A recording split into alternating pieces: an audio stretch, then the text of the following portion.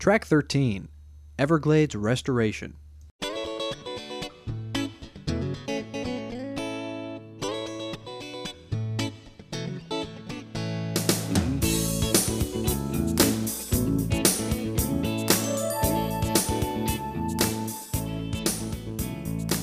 many early South Florida settlers, the Everglades expanse was little more than a soggy wasteland. Not only did these swamps breed pestilence and dangerous animals, but the area constantly subjected homesteaders to its seasonal flux of fire and flood. Efforts to drain the Everglades basin date back to the late 1800s. Over a span of some 70 years, nearly 1,500 miles of canals have been constructed solely for this purpose. Completed by the Army Corps of Engineers in the 1950s, this massive network of waterways, gates, levees, pumping stations, and other water control structures provides flood protection and water supply to a current population of some 6 million people and nearly 1 million acres of agricultural lands. Though this drainage effort triumphantly achieved many of its intended goals, the South Florida ecosystem has suffered in turn.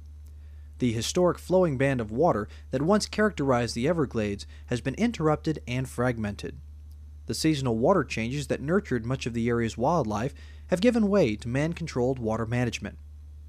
Much of the Everglades landscape has already given way to development in agriculture, while invasive exotic species threaten to infiltrate and disturb the areas that remain. In short, the Everglades are one of our most imperiled ecosystems.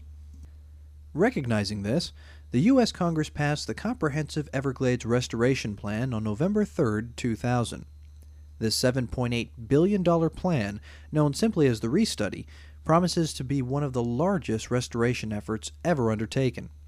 Over a 30 to 40-year time frame, the Restudy will attempt to replicate the natural quantity, quality, timing, and distribution of water to what remains of the Everglades. The Comprehensive Everglades Restoration Plan is a cooperative effort between federal, state, local, and tribal governments. Together, these agencies hope to accomplish 4 basic objectives. First, alter water control structures to more closely mimic the historic sheet of water that flowed from north to south in Florida. Second, create an increased capacity to store excess water. Third, continue to provide flood protection and water supply for the ever-growing South Florida community.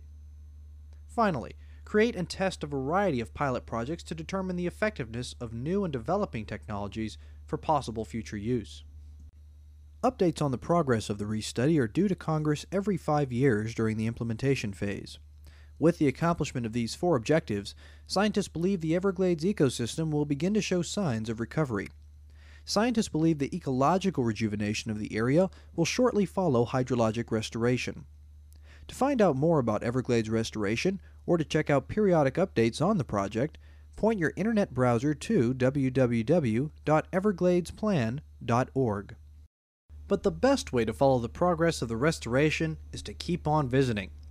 If all goes according to plan, the park will just keep getting better every time you see it. We hope you've enjoyed your visit to South Florida's River of Grass and hope to see you back again very soon. And bring some friends.